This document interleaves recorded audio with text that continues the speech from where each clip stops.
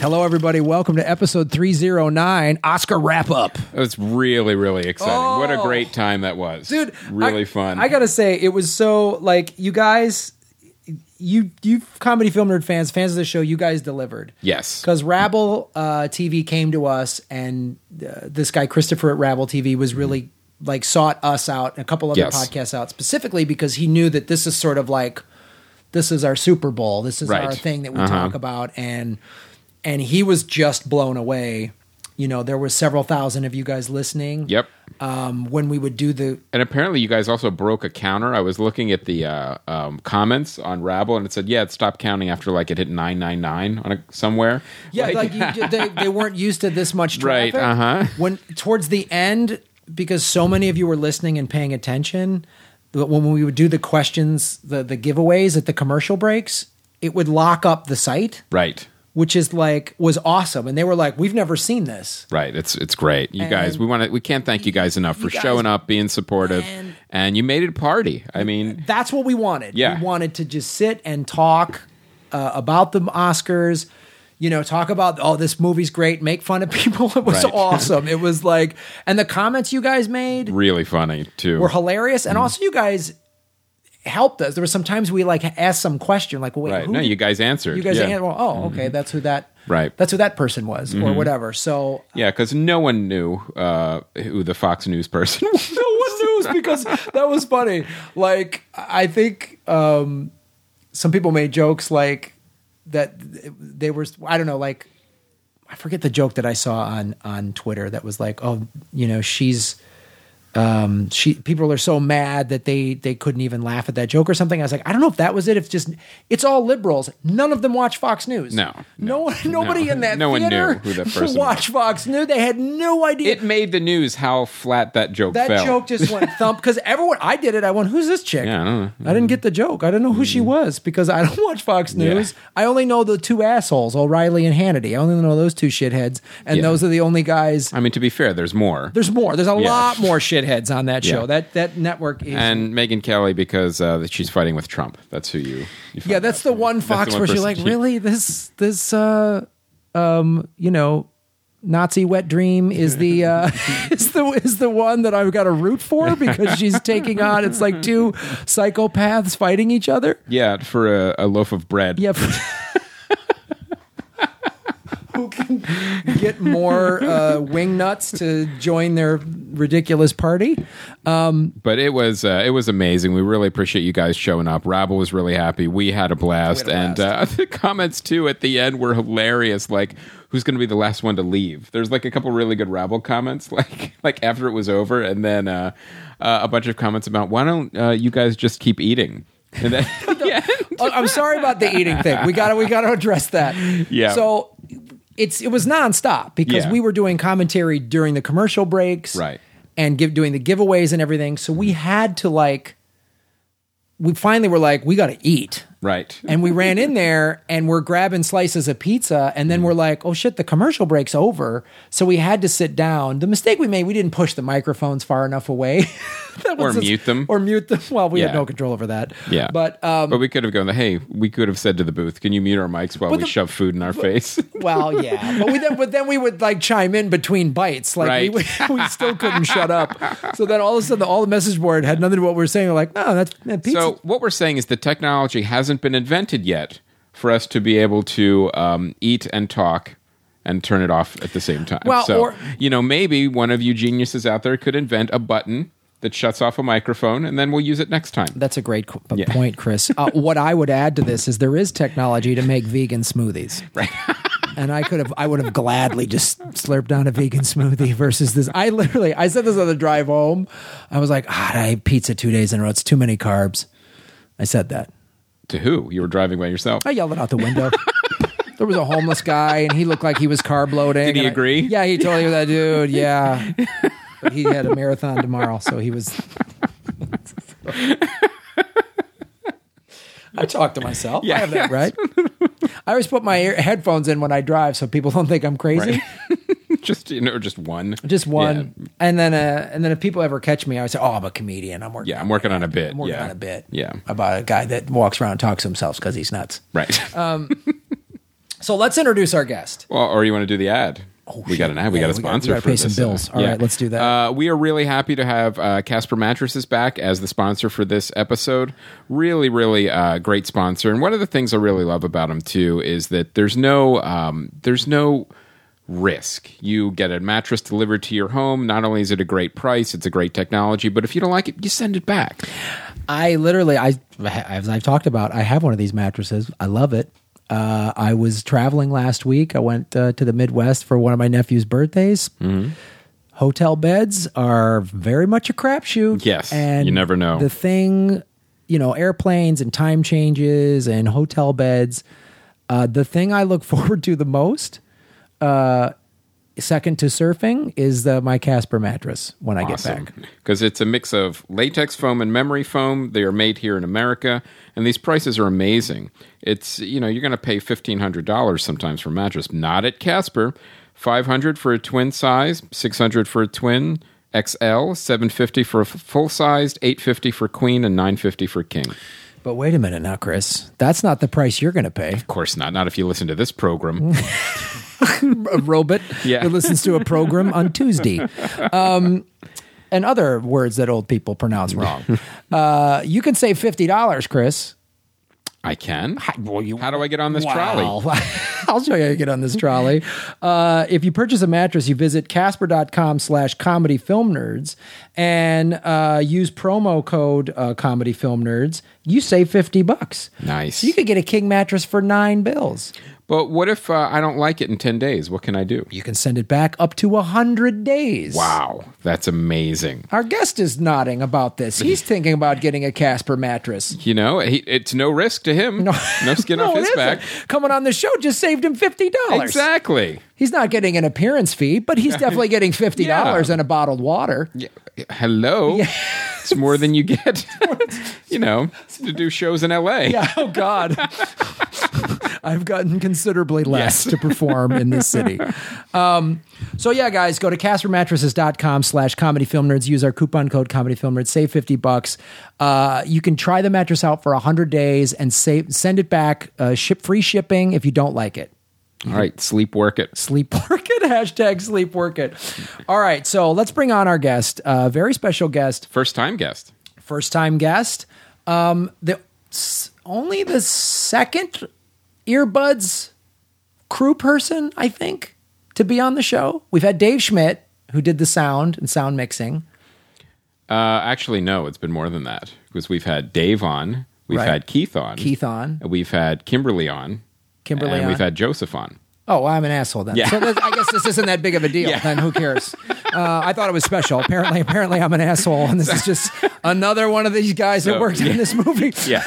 So close. He's the fifth. Okay. Hey, I was born on the fifth. Lucky number.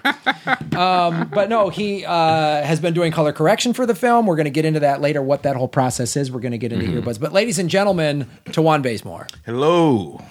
Thanks for doing the show. Yeah. We're going to really get into color correction and all that stuff because a lot of people, the fans, don't know what it is. And a lot of fans ask, too, they love that inside, Hollywood, stuff that happens behind the scenes and how movies actually get made. So we're really excited to hear it. Tawan, So don't get too technical.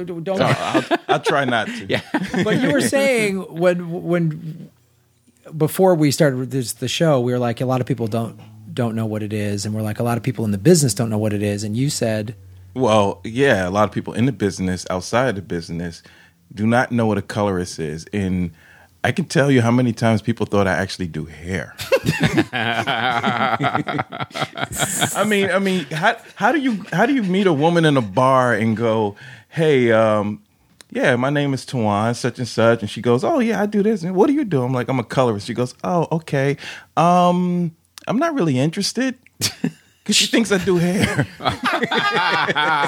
like, why is a gay guy hitting on me? Is that what she's just... That's hilarious. You have to very, very specific on that answer. What do you do? I'm a film, not hair colorist. Yeah, you gotta... You know what I've started saying? It kind of sounds a little sexier. I was like, I'm a digital colorist. Oh, nice. So then they think you do because how do I do... robot.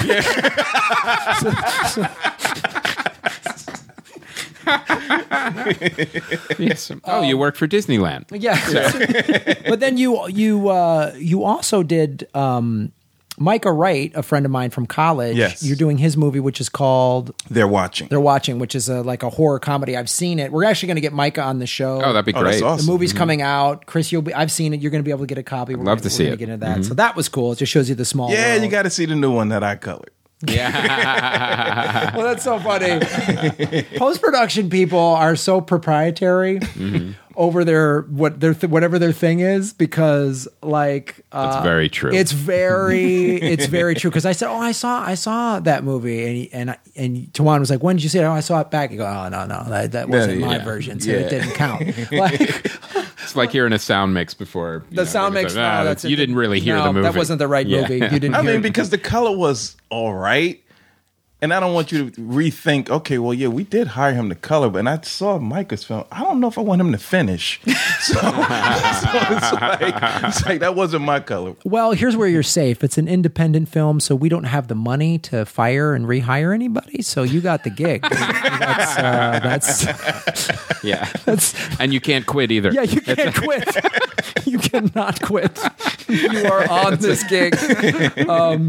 All right, so let's get into the Oscars. Yes. So, oh God, here we go. So the reason why one of the reasons why Tawan is the guest on this show is we've been trying to coordinate me watching the final version of earbuds. Mm-hmm. And so we're trying to coordinate this weekend, and there was some tech problems, and you're like, can we push back? And I'm like, this, that, and the other thing, and I'm going over my schedule. I'm like, well, we're doing this live.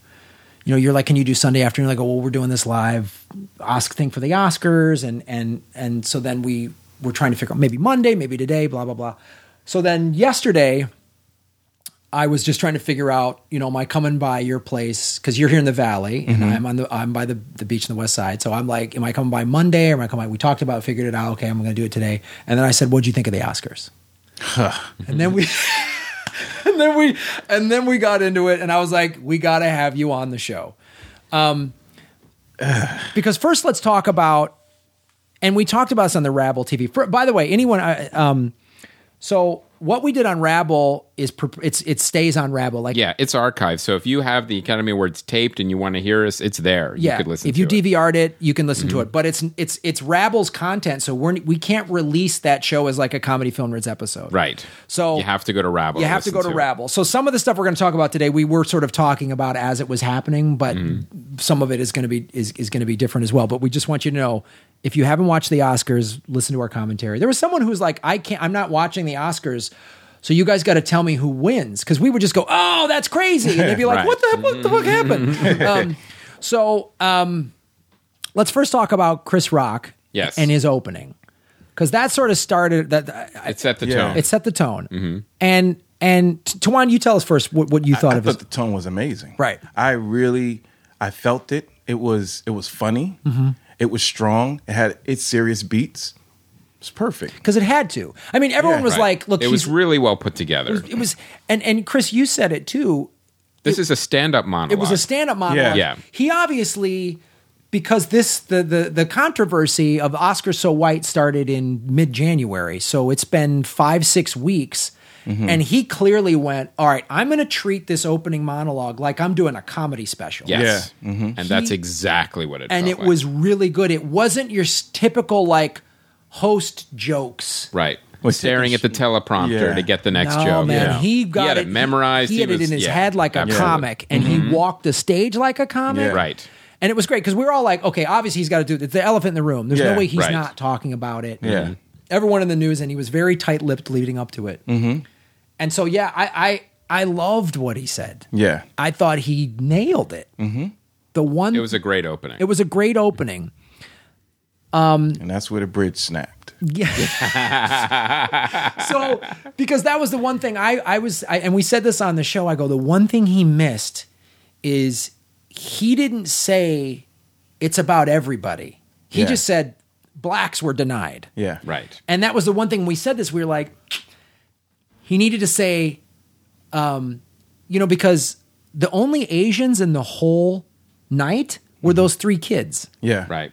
There was no Asian presenters. There was no anybody. And I watched the show on CNN, and they said that a Latino woman and Asian woman have not been nominated in 50 years. That needed to be addressed. He needed to make it more. I'd like to see the list of 50 years ago who was nominated. Yeah, It's So where did it break for you, Tawan? Because that you said you loved, and then we got into what you thought about the rest of the show. My fiance and I, we were watching it, and we loved the monologue.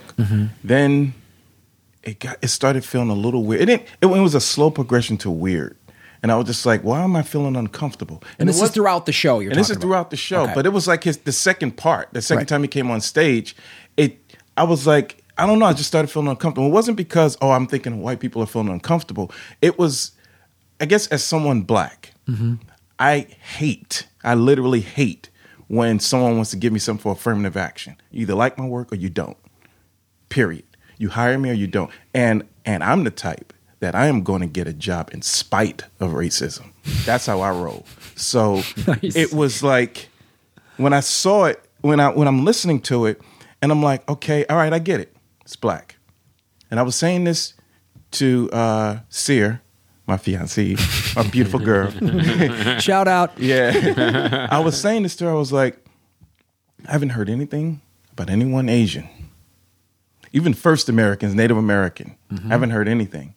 And there's not a lot of Hispanics being nominated or presenting either. It's always the usual suspects. It's the same people. They're just winning for cinematography and directing. Yeah. 2 times. Yeah. But you know what's really interesting? Because Oscars are so white that they nominated a black twice in a era. Once Jamie Foxx got it. I think he got nominated for.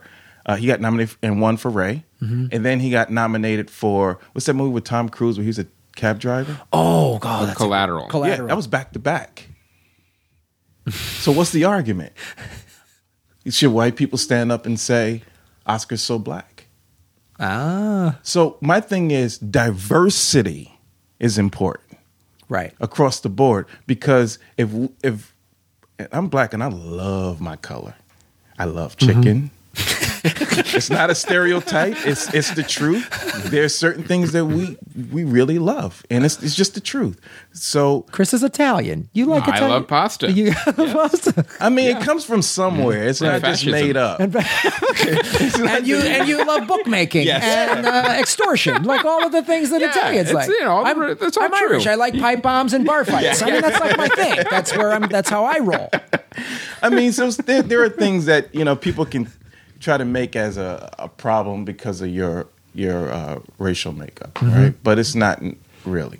So, being black, I don't have a problem with it. I love who I am and where I'm from. My problem is the same thing that blacks complain that white people do. What happens when we start doing the same thing? When everything has to be black, black, black, black, black. But what about everyone else? Because they're not women too. Women aren't. They're getting paid less than men. How long should that go on? Yeah. You don't hear Al Sharpton coming on because if it's really about inequality is not a color. You know what I mean? Yeah. So if it's really about inequality, then how come he's not speaking out for women and the Latinos or Native Americans and so on and so forth? Yeah. So that's my deal. So I started feeling uncomfortable because I just kept feeling like I don't want the Oscars to have a knee-jerk reaction next year and nominate Superfly Part 8. Yeah. We talk about that. Right along 3. Yeah, and that's what I said. If Marlon Wayans gets nominated for something, we know we've gone too far. Yeah, because I feel like it's like, why would you do that? Because that's an insult. Yeah. Giving me something that I don't deserve is an insult. And I'm not saying deserve like, I just think I deserve something because, we don't really get anything and I really deserve. No, so you don't want a race participation trophy. No. Who the hell would want that right, shit? Yeah. No, it's exactly true. It's funny because when I watched this this special on CNN immediately after, and they had 3 panelists. They had Angela Johnson, who's a comic, and she's Latina. They had W. Kwamu Bell, who's a black guy. And they had this redhead girl, I forget her name. And then they had 2 CNN hosts, black man, black woman. And it was the black woman who brought up the point that I wasn't aware of the Latinas and Asian women haven't been nominated in 50 years. And my question is like, so let's say next year there's all these black people nominated. Is Spike Lee going to protest if there's still no Asians nominated, if it's been 50 years? Like that's kind of what I think. And look, we have been very critical of the Oscars. We've referred to it over the years as an all-white country club. Like I have numerous times. This is not the first time this has been an issue. Yeah, where they just have one black person nominated, and the thing there's so many things you could talk about. I mean, you and I were, when we had this conversation on the phone, you brought up these interesting things about Stanley Kubrick, Alfred Hitchcock. Never won Oscars. Yeah, right.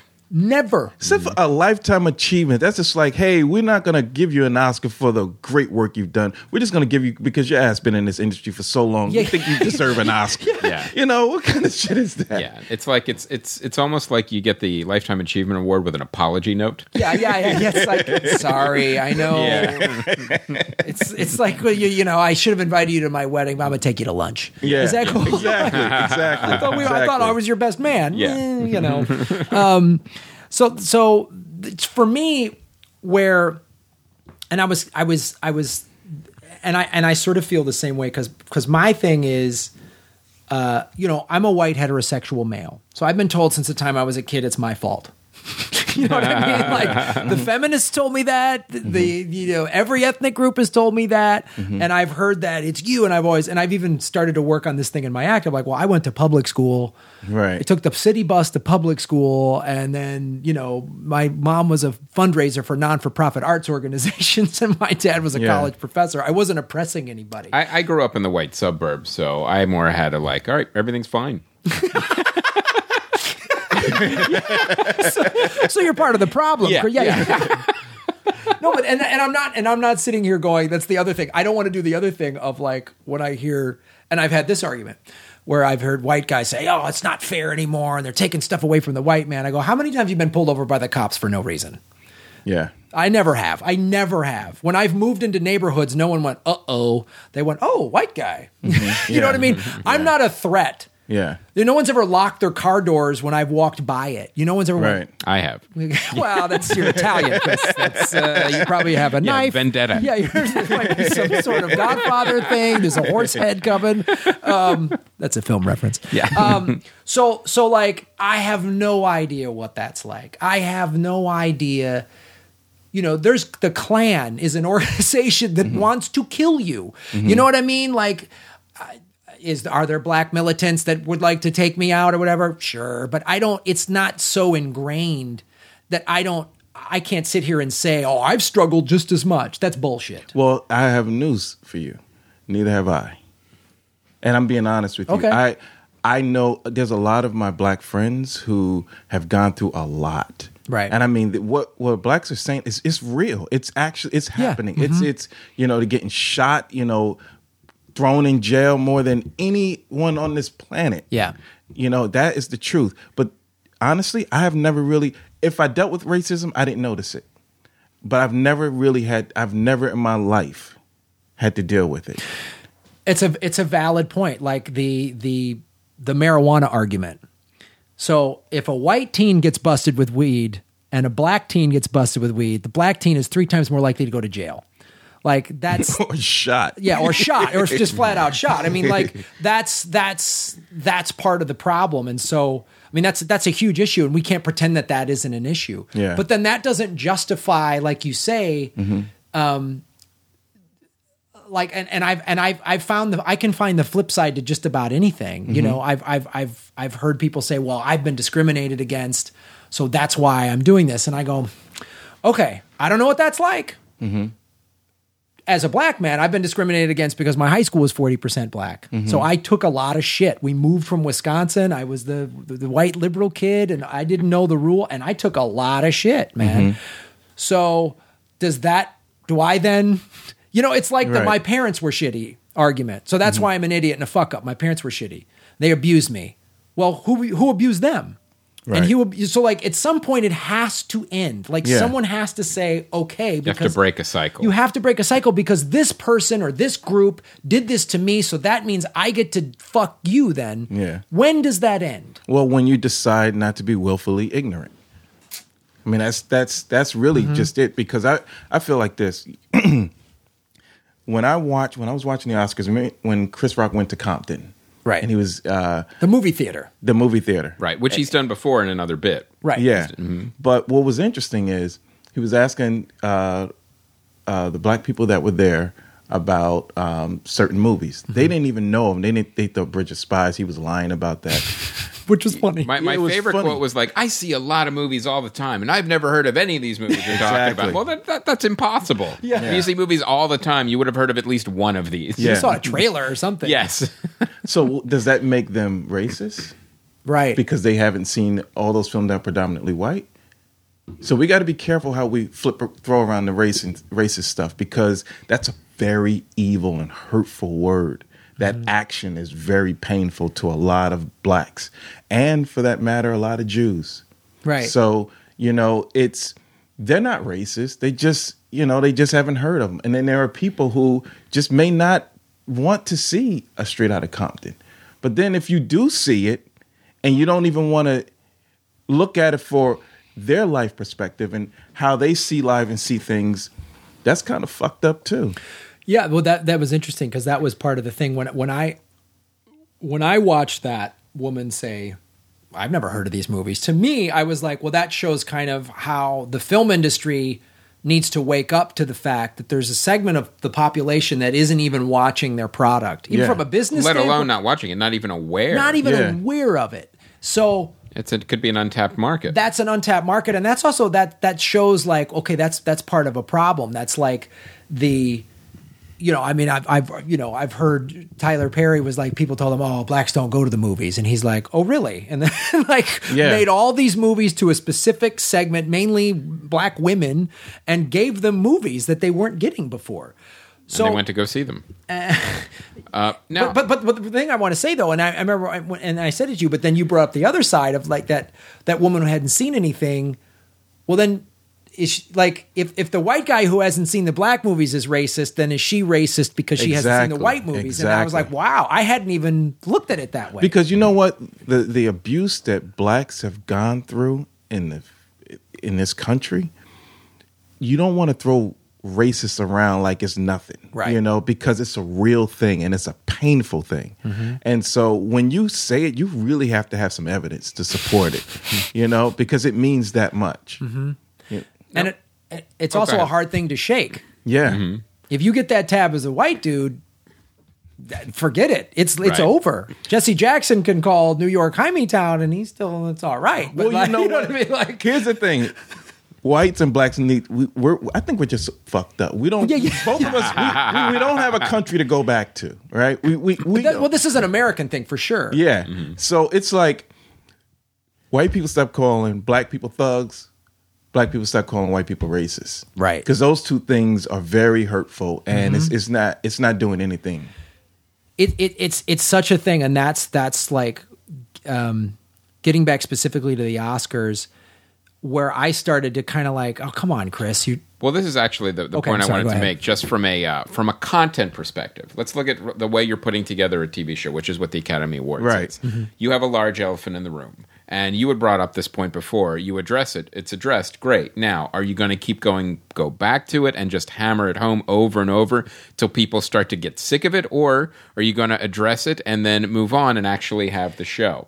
And unfortunately, I think it went in the wrong direction as the show progressed. It was just, okay, we've gotten it now. Stop. It's almost like a comic that keeps calling a joke back. I remember in the 90s, they were always, the Oscars are so long, and so many jokes are made about that. Then Whoopi Goldberg hosted, and the year she hosted, she goes, "They're going to be long. Just shut up. We're moving on." And I was like, right, exactly. Just embrace it. It's going to be long. It's not the Emmys. It's going to be a long party. Just buckle the fuck up, and here we go. And I was like, I wish Chris Rock would have done that a little more.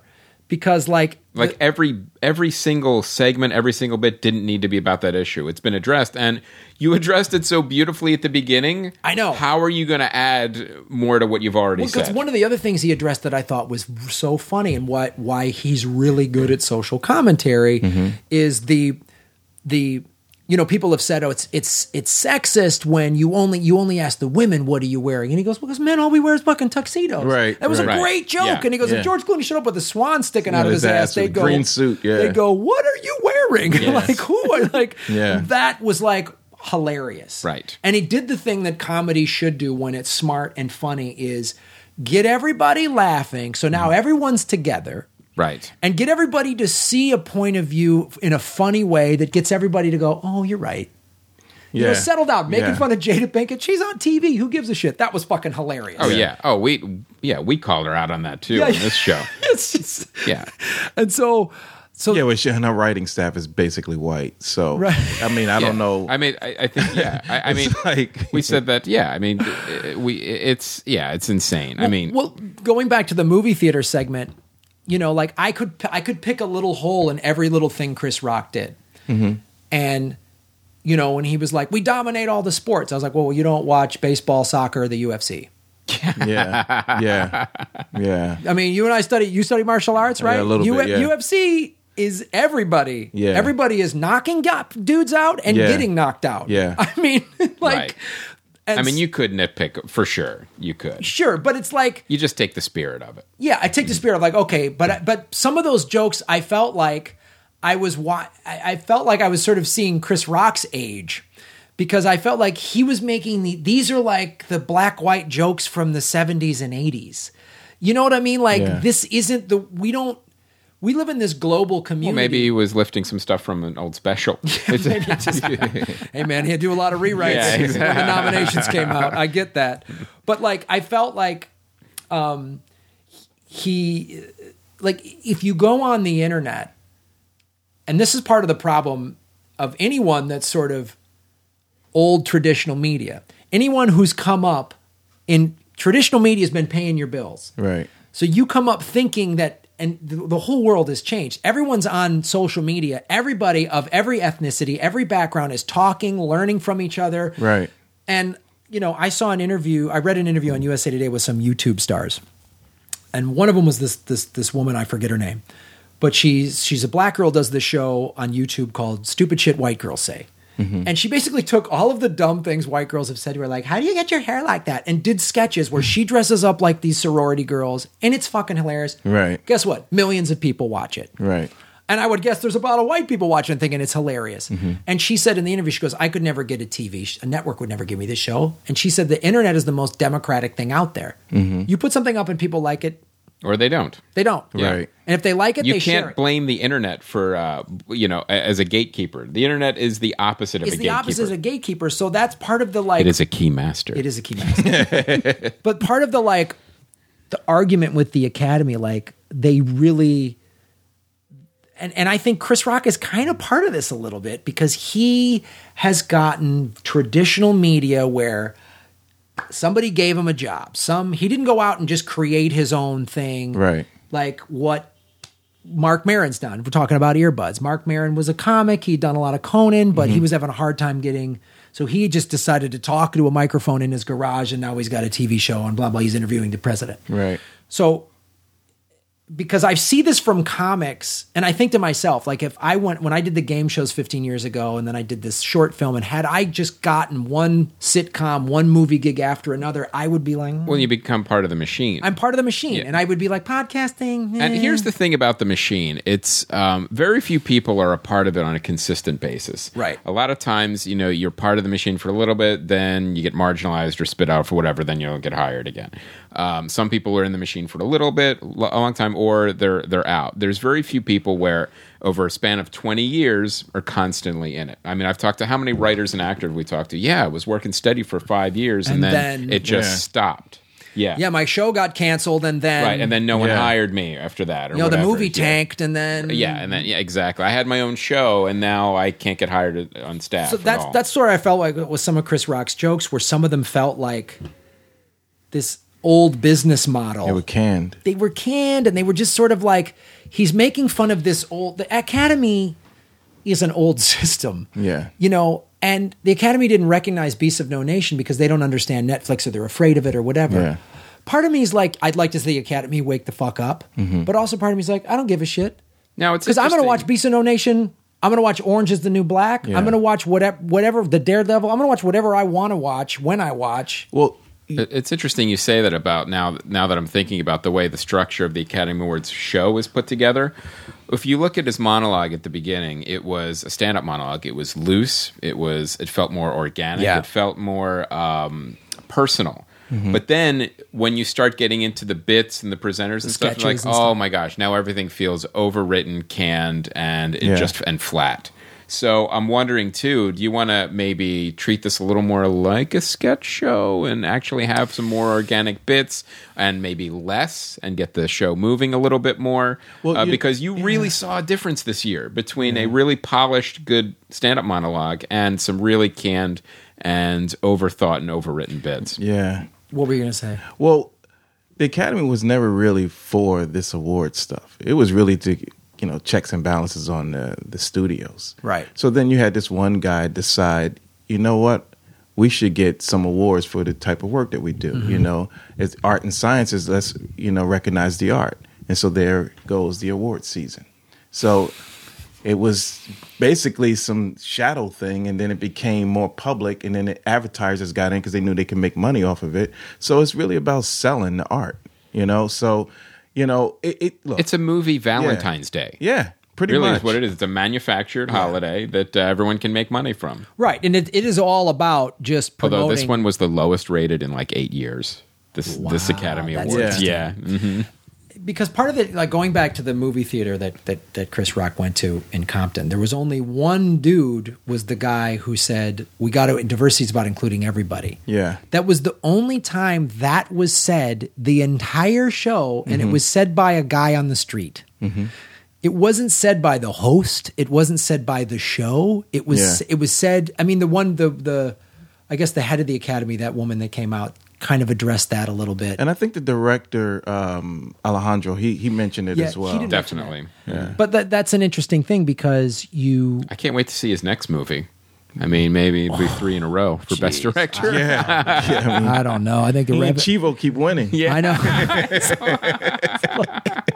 It's like he has that Eastwood effect. Would that be unheard of, 3 years in a row for Best Director? Well, I mean, what? It happens like that, because remember Tom Hanks, it was in a row. Jamie Foxx was in a row. Then you had Eastwood in a row. And it got to the point where people were like, I hate when Eastwood is making a movie because he's probably going to win an Oscar. Mm-hmm. So now it's Alejandro's time and it's Chivo's time. Like I just want another cinematographer to win. Yeah. Well, I mean, the other thing too, like Roger Deakins, he's my favorite. That's an amazing. Like when we went into this category, like Roger Deakins he's amazing. He's amazing, and you look at his body of work, and you look at like the stuff that he's done, and I saw the interview with him for Hail Caesar. That at the ArcLight they interviewed, and it was just fantastic listening to him talk about how he works and what he likes to do. He still likes using single camera. He still likes shooting on 35, which is rare, almost never happens now. And for Hail Caesar, you had to. He had to make it look like that. So let's get into let's get into some of the winners and stuff like that. What Tawan, was there any win that shocked you? Yeah. 2.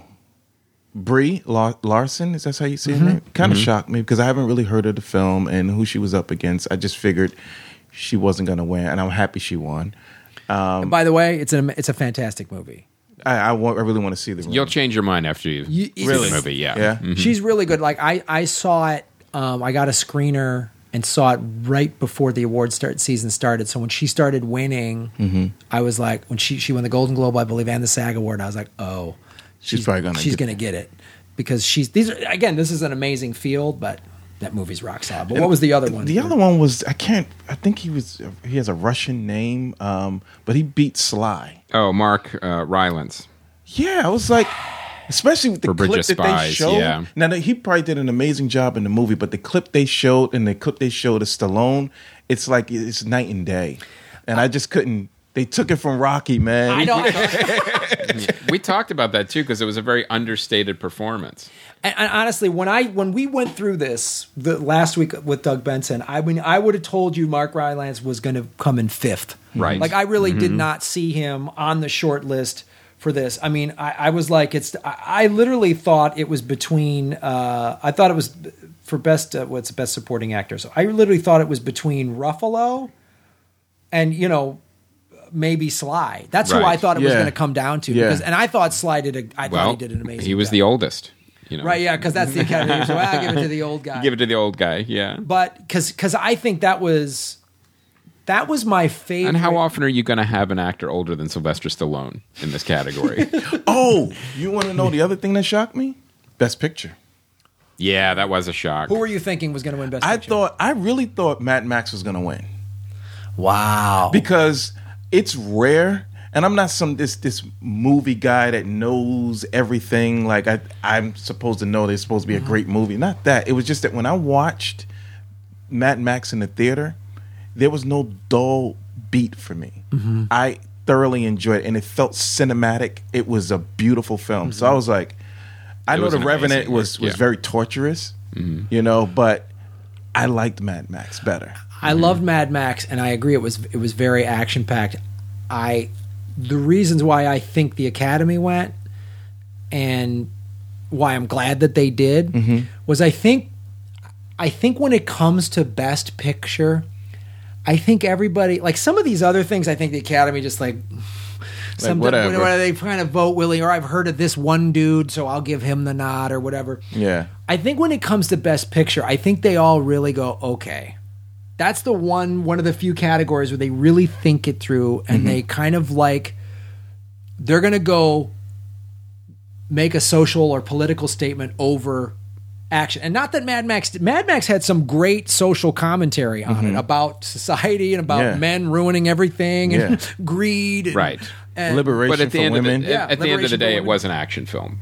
Yes. So, and I think that the Academy can't see past that sometimes in terms of like why they never nominated any of the Dark Knight movies. Oh, it's a superhero thing. Like, no, these are really awesome. So I think, me personally, I'm glad they nominated Spotlight because I think that's important movie for people to see. Yeah. Anybody? It's hard to look past sometimes spray paint and giant feet. And dudes on sticks and fire. Right, exactly. So I think that hurt it a little bit, but I'm not sad that Spotlight won. Spotlight's an amazing film, and I honestly think they got it right. I mean, Best Director for The Revenant and Best Picture Spotlight, I thought that was a really good mix. I think it was too. And Best Director, these were all solid directors. These are great directors of great films. Yeah. Here's the thing: all men. That there should be what was her? I forget her name. Did Hurt Locker? She won. Catherine Bigelow. Catherine Bigelow. Yeah. But they may not have made movies either. Right. Too. You wonder too. It's like, well, do you want to? Do you have to have a woman there if somebody didn't make a movie? That's that quota thing. Yeah, it goes back to like, well, does that take a slot away from another director that did an amazing job? Is it? Well, we talked about that last year with Selma. Right. Like I forget her name, Ava DuVernay. They could have they could have nominated her, and it would have been the first ever black woman nominated. And that whole that's the problem. It goes back to what you said. Yeah. Then everyone's got to open up a little more. Everyone's got to get rid of ignorance on all sides and all backgrounds, and then we can just talk about the best movie. Right. Because it's film. When you turn on a movie camera, don't be like, "Oh my gosh, she's black. I can't work." This lens only works on like rich white dudes. No, it's just it's film, and I don't like when film becomes so cluttered with politics because then it takes away from the art. I like that you can have some type of political position within the story, but when the politics surrounding the movie trumps the film, an F-stop's an F-stop. Exactly. It is an F-stop. It doesn't mean fuck stop. Yeah. I thought that's what it meant. But yeah, I mean, like we could do, like, you could say, well, there's only men nominated for Best Director. I'm pretty sure we haven't had a lot of male costume designers nominated. Right. Is that a crime? Do we need to protest that, or is that just like, oh, that's? I mean, what's the take on that? It's about hair and makeup. Hair and makeup. Who's that's primarily female. I mean, I don't know. You know what it is? I've never even seen a picket line. Just get out of everyone's skin. Look at their CV, resume. Yeah, whatever, look at their portfolio. And then just hire them based on that. And this is the thing too. So then the argument is made, and it's a valid one. Well, we just want the opportunity, and that's absolutely true. Oh yeah. And I think it's not the Academy. It's the studio system, which to me is still very old business model. Oh, yeah. That they're not giving diversity enough of a shot in terms of the movies they're financing, the people that they're hiring, the producers, the directors. That's where the problem is. Well, yeah, and one of the biggest problems is it's the same 5 people over and over again. Like, everyone wants J.J. Abrams to do their movie. Well, you know what? He didn't need Star Wars and Star Trek. Yeah, he really, right. If you said, "Oh, well, George Lucas and Gene Roddenberry are going to be replaced by just one guy," like what? Right. What are you talking? I mean, there's other people that can make movies and that can write shows. And the good thing about now is, with this golden age of television, a lot more writers and directors are getting hired. Look at TV. It's the most diverse. TV is where film should be. Yeah, right. exactly. Yeah. Film needs to catch up with television right now. And I even hear from development executives, we can't get projects going because everyone wants the same 5 people, and you've got to get these people attached or whatever. I'm like, no, just newer voices, and it's rewarded. I mean, even a movie like Deadpool. You have like an interesting take on a character that we haven't really seen in a big budget. We haven't movie. seen a big budget superhero movie like that. Yeah, before. like it's also dark and funny and very adult oriented. And of course, then the next incorrect response from the studios is, we'll make Wolverine R. No, that's not the point. You have the property. Let the rating serve the property. It's like, well, we'll make Guardians of the Galaxy R. No, Guardians of the Galaxy is a great PG-13 movie. Ant-Man is a great PG movie, even though it was PG-13. Have it serve what it needs to go. A Deadpool movie should be R. 300 should be R, but don't force like ones that don't need to be there. Like Wolverine is doing just fine in a PG-13. How much more violence could you possibly add to a Wolverine movie? That just means you're going to be showing tits or sex. Yeah, that's not exactly. How the comic was written. Because like the and I think there's a whole like infrastructure that sort of needs changing, because you also have the festival scene. So the festivals, if you get into a festival and get a buzz, that's going to help your movie. Yes. But it still works that way. It still works that way. Yeah. But it's a little different. It is a little. Okay. How so? Oh my gosh. I remember Darren Aronofsky was working on Pi. And I think his mother was catering and stuff like that in New York.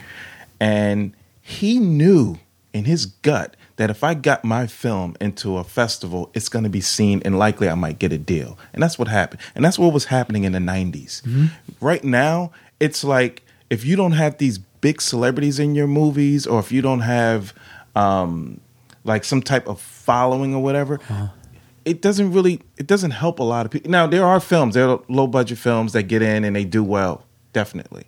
But with Sundance and stuff like that, it just feels as though it's not the same. It doesn't have that same feeling. It's like when you're watching a lot of people say, oh, you can't tell the difference between digital and film. Here's the difference. Clear difference. Make it really short. Digital is flat. Film flickers. This is why when you're watching it, you're like in a dream. Because it's messing with your mind and you get caught up in the movie. That's why people like films better than digital, because digital is just flat. And digital, you fall asleep. My brain works more because I was told your eyes have to scan more on digital. Yeah. Because your brain, you're reading each line, whereas film, you're processing each individual frame. Yeah. So your brain isn't working as hard, which is why I'm always like, God, why am I tired watching certain movies? Even am I watching in the afternoon or whatever? Yeah. I think that's an interesting point, and the people going back to that CNN show, they were talking about some of the inequities of like Angela Johnson was like, I know the same like handful of Latina women and we all get the same parts and all that stuff. Right. And that's a valid thing. But also, part of it is show business ain't fair. I've been told, Graham, I've been told by agents and managers, we got enough white guys. Like, I've been. Wow. I've never been on network TV. Start making a lot of money, then we'll represent you. Well, of course, man. But the difference is now, if I show up with 500,000 Twitter followers, well, now I've got some leverage. If I get a fancy YouTube, I mean, like, if this podcast were to add 100,000 listeners, we have some leverage. That's the difference now. But I still have heard that. W. Kwamu Bell was also on that. Very funny comedian, hilarious guy. Chris Rock got him a TV show on FX. Wow. Chris Rock's not getting me a TV show. Right. You know what I'm saying? So that's part of, like, I mean, I can't go on a diversity showcase. As a stand-up comic, they have those all the time. Right. I'm not on that. They're not putting the white guy in the diversity showcase. Yeah. So, and I'm not saying, oh, it's so hard being a white guy. I'm just saying that is a thing. Yeah. I don't have an agent or a manager. I've been told, I'm too old, I'm too young, whatever. You hear everybody in show business hears that thing. Yeah. And it's something they're being repeated from their boss or whatever, and whatever the current trend is. Whatever your thing is, there's someone out there saying, Well, you know what? Here's something that I would love. I definitely would love to see more blacks on TV, but not just on TV in film, but in different roles. Right. Not the roles that people, I'm going to put a black as a drug dealer or a basketball player. So I'm getting sick of that because that's not all we do. I'm a colorist. You know what I mean? Yeah. So it's like, that's not all we do. But more so than that, I don't really get into the debate. And I know there are a lot of blacks that don't like some of the things that I say, because I just try to be fair and balanced, right? So, but more so than seeing blacks on screen, I want to see them behind the scenes. We don't have enough black writers writing shows or creating shows. We have Shonda, but I mean, how many shows are made? I mean, but also Shonda, it's like, oh, we have a black showrunner. Let's give her 10 shows. Yeah. It's like, no, look for a new voice. Right, right. It says she nobody needs, it's literally, I think she's got like 4 or 5 shows that she's EPing. And that's ridiculous. That's the opposite of what find another voice you should actually make a new show. Well, Shonda's good. Let's see, there's there got to be another? Yeah. Is she the only one? Is she the only? But for them, they need to bring in, right? Like it's not always up to the white guy to deliver. If you're in a position, if you're a black person, you're in a position where you can create content. You bring in you don't have to be the one behind it. Bring in another black person and do it. We can do it. We know how to chew our gum and tie shoes. We can do it. It's just this, and it's not just us. It's like, again, what about Asian? I'm not kidding. I really want to see more shows that's dealing with it, not just fresh off the boat. Right. Just something where because I want to see what other people, how they live and how they think and their perspective on life, what they do. That shit matters. And that's the thing where I think the Academy does actually get it right, is in the documentary, short, and feature category. Because it's real. Yeah, it's real. It's real shit. And they have nothing to do with the financing of it. Yeah. And look who won. It was a woman from Pakistan talking about honor killings. Yeah. That's happening today. Yeah, exactly. That ain't 50 years ago. That's now. Yeah. And she was like, do something about it. Yeah. The Lady Gaga song. Yeah. Like, campus rape was an issue when I was in school, and it obviously still is now. Right. Yeah. And look, they had the vice president come out and say, go to this website. And then that scene was powerful. Yeah. Yeah, And it was then great. The fucking James Bond guy won, which was like, and then he was like, we're the first ever openly gay. No, Elton John won. What are you talking about, man? Didn't Ian McKellen? There it is again. The first of this kind. The first, if you happen to be the first, cool. But let's just deal with the art, the music. Let's just deal with that. Yeah, first. And do a better performance. Yeah, Lady Gaga was better. Yeah. She did a better. You were talking about when he was just kind of like a bobblehead? Yeah. Yeah. It was off pitch, and come on, it's the Academy Awards. Bring your A game. Yeah, because that was like, because you were talking about people who are in the position to hire, and tell me what you said on the phone yesterday about 99% of the job. Okay, well, a lot of the jobs that Sir, stop leading the witness. a lot of the jobs. Well, I don't want to just say, "Hey, say that thing you said," but I mean that's why. Yeah, I had to remember. Right. But basically, what I was talking about is there are times where I do not like, and I want to be very clear on this. I do not like being a part of black filmmaker groups, not because I'm some coon or some Uncle Tom, which sometimes I'm cool. None of that bullshit. It's just I don't like saying that I'm other than. You know, I want to be a part of a filmmaker group. When you put black in front of it, it's just like, okay, well, I'm subsequent. Right. You know, we can only do certain things, so we have to have a little group over here. So I didn't like that. But someone said, hey, you need to join this group, you know, because maybe you can tell them about some technical things that they don't know. I'm like, okay, cool. So I joined it. I'm in it for several months. And I have never, ever felt so attacked in my life. And they were like, well, because it was just like everything that I was saying, they would counter it. And I know this shit because I do it every day. And don't tell me that TV doesn't still use 720p HD. I know they do because I have to deliver it. You're going to argue with me and I just delivered it to ABC. How you going to tell me? So it was that. And then it just became really personal. It's like a personal attack. So you don't know this, you don't know that. And it's just like, listen, I'm not trying to take your job. We don't have to pull each other down. Let's lift each other up. And we don't have to be so caught up in this black-white thing. Just do the fucking work. Mm-hmm. Push it out there. And if it is racism, get the job in spite of it. Yeah. That's why I'm like, fuck it. Because here's the thing. And shoot it in 720. And shoot it in 720. No. You got to shoot it in 640 and bump it up to 720. No, so my thing is, as far as my work, here's the thing. A lot of them were telling me, forget the white man, such and such, blah, blah, blah, blah, blah. You don't know. My family is so mixed. Right. You know, that's the one thing. The second thing is don't turn me into a racist. That's number two. Number three, 99.9% of the jobs I got weren't from blacks.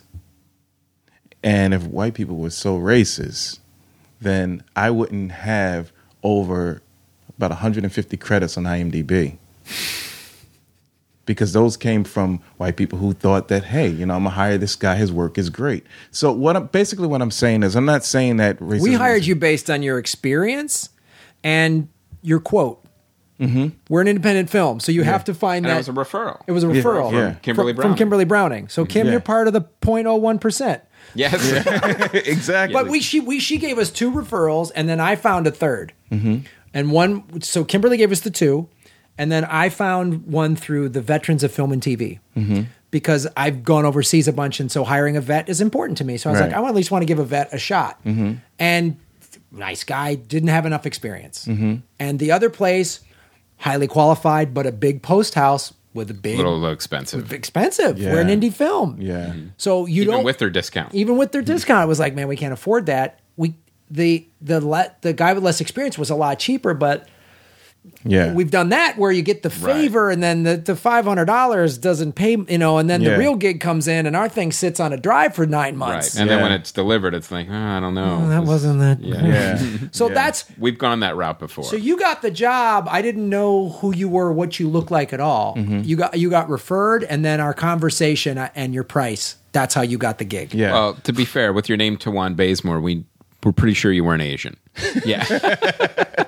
My name is literally from Thailand. Yeah. It means something about horizon, rising of the sun. I mean, you can't make this shit up. So basically, it's like this. I don't walk around feeling like I'm inferior. Mm-hmm. I don't walk around thinking that the world is against we me. Hired you to work on this film that had nothing but problems. Then we gave you a bunch of corrupted drives. That's when you were like, what have I done with my life? Once again, the white man bringing us down.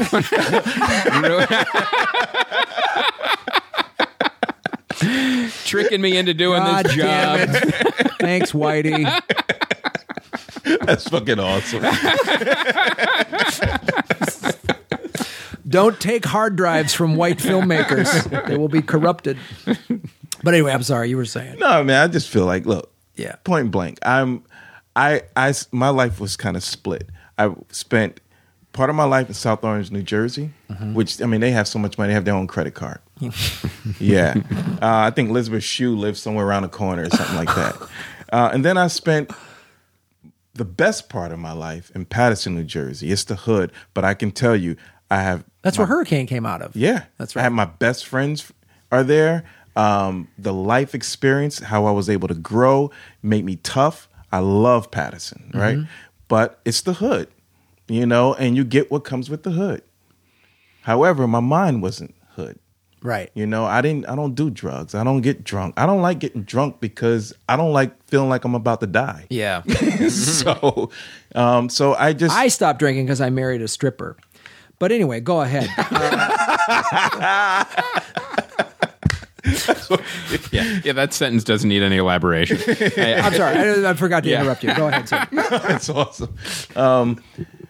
So look, my deal is really simple. I love filmmaking. Well, let's get into it now. Let's get into we got some time. Let's get into the actual process. You've been working on earbuds. What do you do, and what are some challenges you've had other than working on our film? All right, let me go right up top. I do not do hair. So first of all, explain to people what color correction is. What is the job of a colorist? Let me lead with this story. I was color correcting or color grading this film, the Lebanon director. And we were working on at their place in Miracle Mile. And for those who are not in California, that's somewhere in LA. By the tar pits. Yeah. So we're over there and we're working, and the guy's niece comes into town. And so she comes up and she sees me working, and she's like, "Oh, so what are you doing?" I said, "Oh, I'm fixing the color, making sure this looks like this, like that." And she was like, "Oh, okay, so what is that?" I said, "Oh, well, you know, it's just making it look beautiful." She said, "Yeah, but what is it called?" And so the director said, "Oh, he's a colorist." And she says, "Oh, that's not nice." That's what you call a black post-production guy. Is a colorist.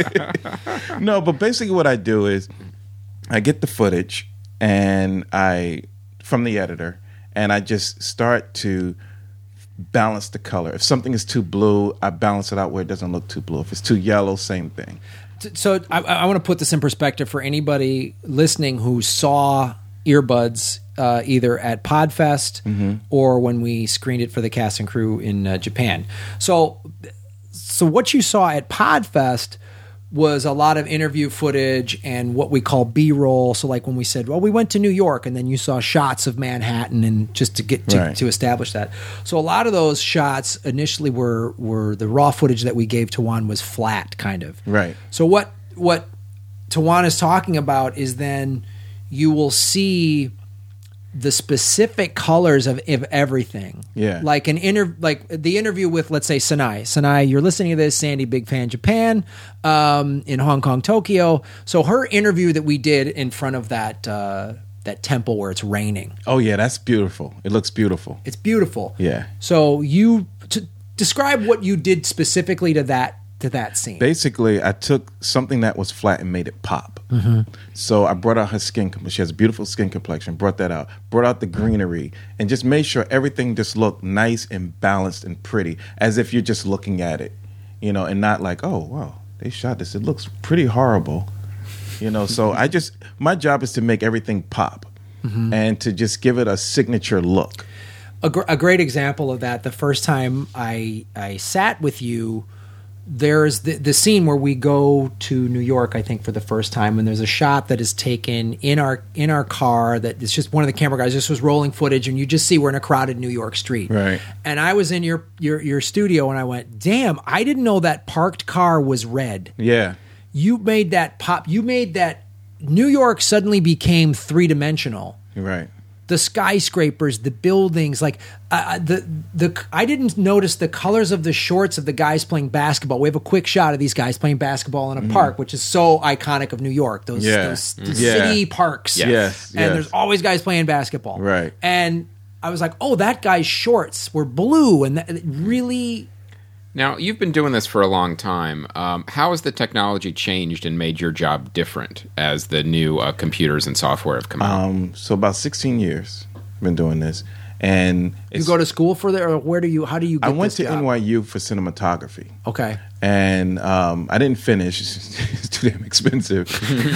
But when we were going to process, after the film was processed, they took us into this bay. And this guy is a color timer, is what they originally called. And he was just timing the film, basically putting in saturation and fixing the colors. And I was like, wow, that's interesting. So it's not done when a cinematographer shoots it. Someone else has to do the final look on the film. I want to do that. So that's how I got into it. Now, from that point, from sitting there having like 3 knobs to fix the color, now we have a whole board with about 200 knobs, and it's digital. I honestly, I felt like I was in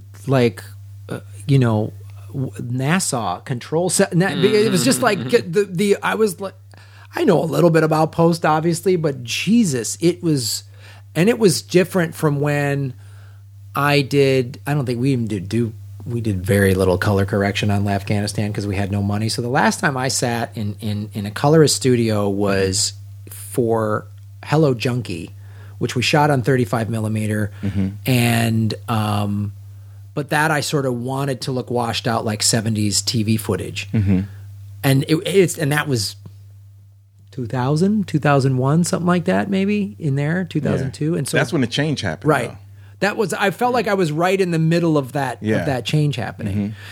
Because, and this is the other thing too, that was so interesting, and why, another reason I wanted to have you on the show was because too often people in show business, people in filmmaking think that post-production jobs are just sort of button pushers. Like I said this about editing. An editor, especially with a documentary, is so skilled. Like Tina Imahara, it's so skilled to storytelling. When we had Dave Schmidt on the show, we talked about sound mix and sound design and the little things he's done in this last final sound mix I was listening to, little things he added, the raindrops of Sanai's interview in the background. So then, and I've always thought editing was definitely skill. So then talking to Tawan the second or third time when we started talking about what the project, after you'd seen the footage and we had a project, and you had the project for a while, and you were familiar with what it was, and we started talking about it, and you were telling me how you wanted bringing out the color to help support the story we were telling. That's when you know this is a skill position. It's not just, I want to see the red shirts and the blue shoes or whatever. And that was the thing. Talk a little bit about that when you, specifically to this project, when after you saw it, got familiar with it, how you wanted to approach it from a color standpoint. Well, when I saw the footage, and I loved the way it was edited, I love how the stories were coming in, and it felt very, it moved, it had energy. So I was just like, okay, well, we need energy. And so film, actual film has energy, it moves. So I was like, this is like a rock documentary. So why don't I take it back to like Pink Floyd, The Wall type of look, and give it that rock documentary feel throughout? And then while we're doing that, colors are popping, and you're finding a color story, because those very little small details that you miss when you're just watching it flat, and you think, oh, this is great. When you start to see those things, you start to see more life. You start to see the person's eyes, and you start to see what they're wearing, how they are part of the scene, and everything like that. So with yours, I was like, okay, well, I see where they're going with this. It's very well directed. The interviews are great. It's very funny. It's alive. So the color has to be alive. So there are colors that you had in there I took out because they were bringing it down. When you have too much blue, it makes it depressing. Interesting. Yeah. So that's what you mean by the color story. The color story, yeah. So then there's obviously a unique story to every project. Yes. So, because that was the thing that in the conversation we had is that, and why I liked Tawan when you were saying that, because I was like, that's the dilemma. And we've talked about this before in the show of earbuds, of any documentary of talking heads. It runs the risk of getting boring. Just too many people sitting there talking. That's why we wanted to move, the DP, Andrew Garrity, did some really nice camera shots, and we wanted to sprinkle in as much B-roll as possible to keep it moving, to keep it funny, so it's not just a bunch of people talking about a nerdy technology that most people don't understand or whatever. Because I know I said this to you, I said this to everybody, especially Tina and everyone involved in the film, is the main goal we want for this film is the non-podcast fan to go, hey, what's this? Right. I know Joe Rogan from the UFC, or I saw Aisha on this show, or whatever, or Chris Hardwick, I watch him on At Midnight. What's this? And then they... Why are these people listening? I want to... Right. Why do I hear someone in my office podcast? They're all so into it. What the fuck's the big deal? And then get drawn into this film and go, oh, yeah. And I feel like the conversation you totally got that from a color standpoint, and that to me is what makes an overall film so amazing is that all of these highly skilled people are bringing their area of expertise to tell this one story and enhance it. Yeah. Real quick then, what am I trying to say? So how do you approach like a documentary versus narrative? That's very tricky. Because a lot of times with the narratives, the DP is sitting in on a session, or we're kind of like setting looks, or if the DP is absentee, I'll call the production designer or the costume designer and the director. I'm like, well, what was your goal? What was the color goal for this? And then I'm like, well, I want to watch the film, and I want to watch it a few times. I like kind of have the David Fincher approach before he shoots a film. He watches it he reads the script like 20 times. So I'll watch the film over and over and over again, and I'll wait for a certain frame. I go, oh shit, that right there. That's when I'm going to build the story off of. This frame right here is the story. There was a shot in your film with the girl who had, hope I can say this, I don't want to give up too much, but it's probably in your trailer anyway. But the girl, she had like leopard type of spray paint in her hair, and it was spiked. Yeah. That was the shot. That was the shot right there. And I said, that's the film. That's the color of the film. Because it just had that feel. And then I was like, this is going to set the tone. So a lot of times with a film, I want to... So you want the film to look like a stripper? No, I'm just... Well, why not? That's the color story. That's the color story. Why not? Yeah, damn. So, but with every film, I try to find what the DP and the director are trying to say. If not them, then the production designer and the costume designer. And if they're not even available, no one knows. I figure it out on my own. Sure. Right. But with documentaries, it's really the premise. Right. So I have to do it with, I just go that way. And a lot of times I'm just color correcting. I'm not really trying to give a look for a documentary. However, there are ones like yours that I'm like, this deserves its own particular look. So when someone says, you remember that movie Airbuds? I want my film to look like that. Or if they say the movie 300, I want my film to look like 300 because it's a particular look. It's a brand, actually. Yeah. Right. So with narratives, I try to find that story. And maybe it's a particular character that's sitting and they frame it a certain way. And I'll go, okay, I go to DP. You know what? I know you shot it this way and you wanted it ultra saturated, but his life is really fucked up. Why are you giving him so much color? You don't have to go black and white, but anything that's of a significant value, let's mute it. Right, a muted color palette. Yeah, not throughout, but just things that that character likes, mute everything that he likes until the film changes and we slowly bring that in and bring him down. Yeah. Oh, man. God, I love that. I touches. love that. I love those aspects of filmmaking. That's awesome to hear. I think that's our show, dude. Yeah, that was awesome. Fantastic, man. That was awesome. A lot of really interesting discussions and opinions bandied back and forth. And you got, all you guys listening, want to hear what you have to say about the Oscars and the things we talked about Definitely. on the show. Because our message boards and our website is fully functional again. You could use the Amazon links, the message boards. Everything is good to go, and you can see the writers' names on the articles. So check it out. Use the message boards, Facebook, Twitter, however you want to contact us. Because I think too, I think America needs to have this conversation. I think, and everyone needs to sit at the table and be willing to hear the other opinions. Not just race, politics, whatever. That's so the mainstream media is so like red state, blue state, fight, go. There's money in that. There's real good money in that. Yeah. There's real good money in showing the fight or the riot or whatever it is. Yeah, it's the way said. We talked about it at the Academy Awards show. Spotlight also shows that there was a time when we used to have journalists.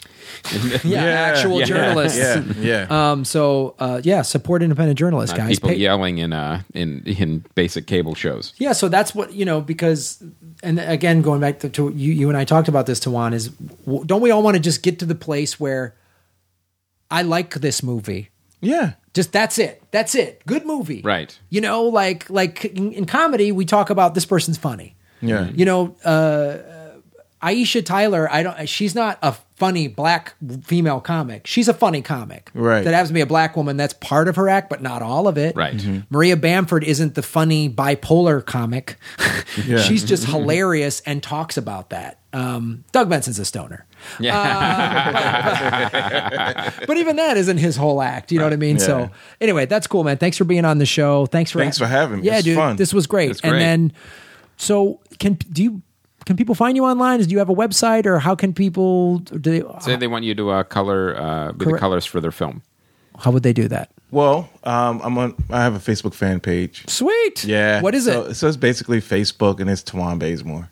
Facebook.com. Filmmaker Tawan Bazemore. Nice. So that's how someone would reach out to get a hold of you. Yeah, or just on Facebook. You can add me. I don't have that many friends. On Facebook. And you can see his IMDb page. There will be an Earbuds IMDb page. You have to once you get accepted into a major festival, it automatically happens. It'll start to populate. That's why people are like, how come you guys haven't set one up? We're just waiting for it's on its way. That'll happen. So Tawan will be in that. And that's our festival coordinators. Yeah, that's under her purview. That's Kimberly. She's taking care of it. And I just want to say this. I didn't make the film, so I'm just coloring. I'm a hired gun, so I don't have to say it's good. No, you don't. You just have to make sure the check clears. It's fucking amazing. Oh, thanks. Thanks. I really, when it comes, I think people are going to really, really, really love it. And I'm not fucking with you because what am I going to gain from it?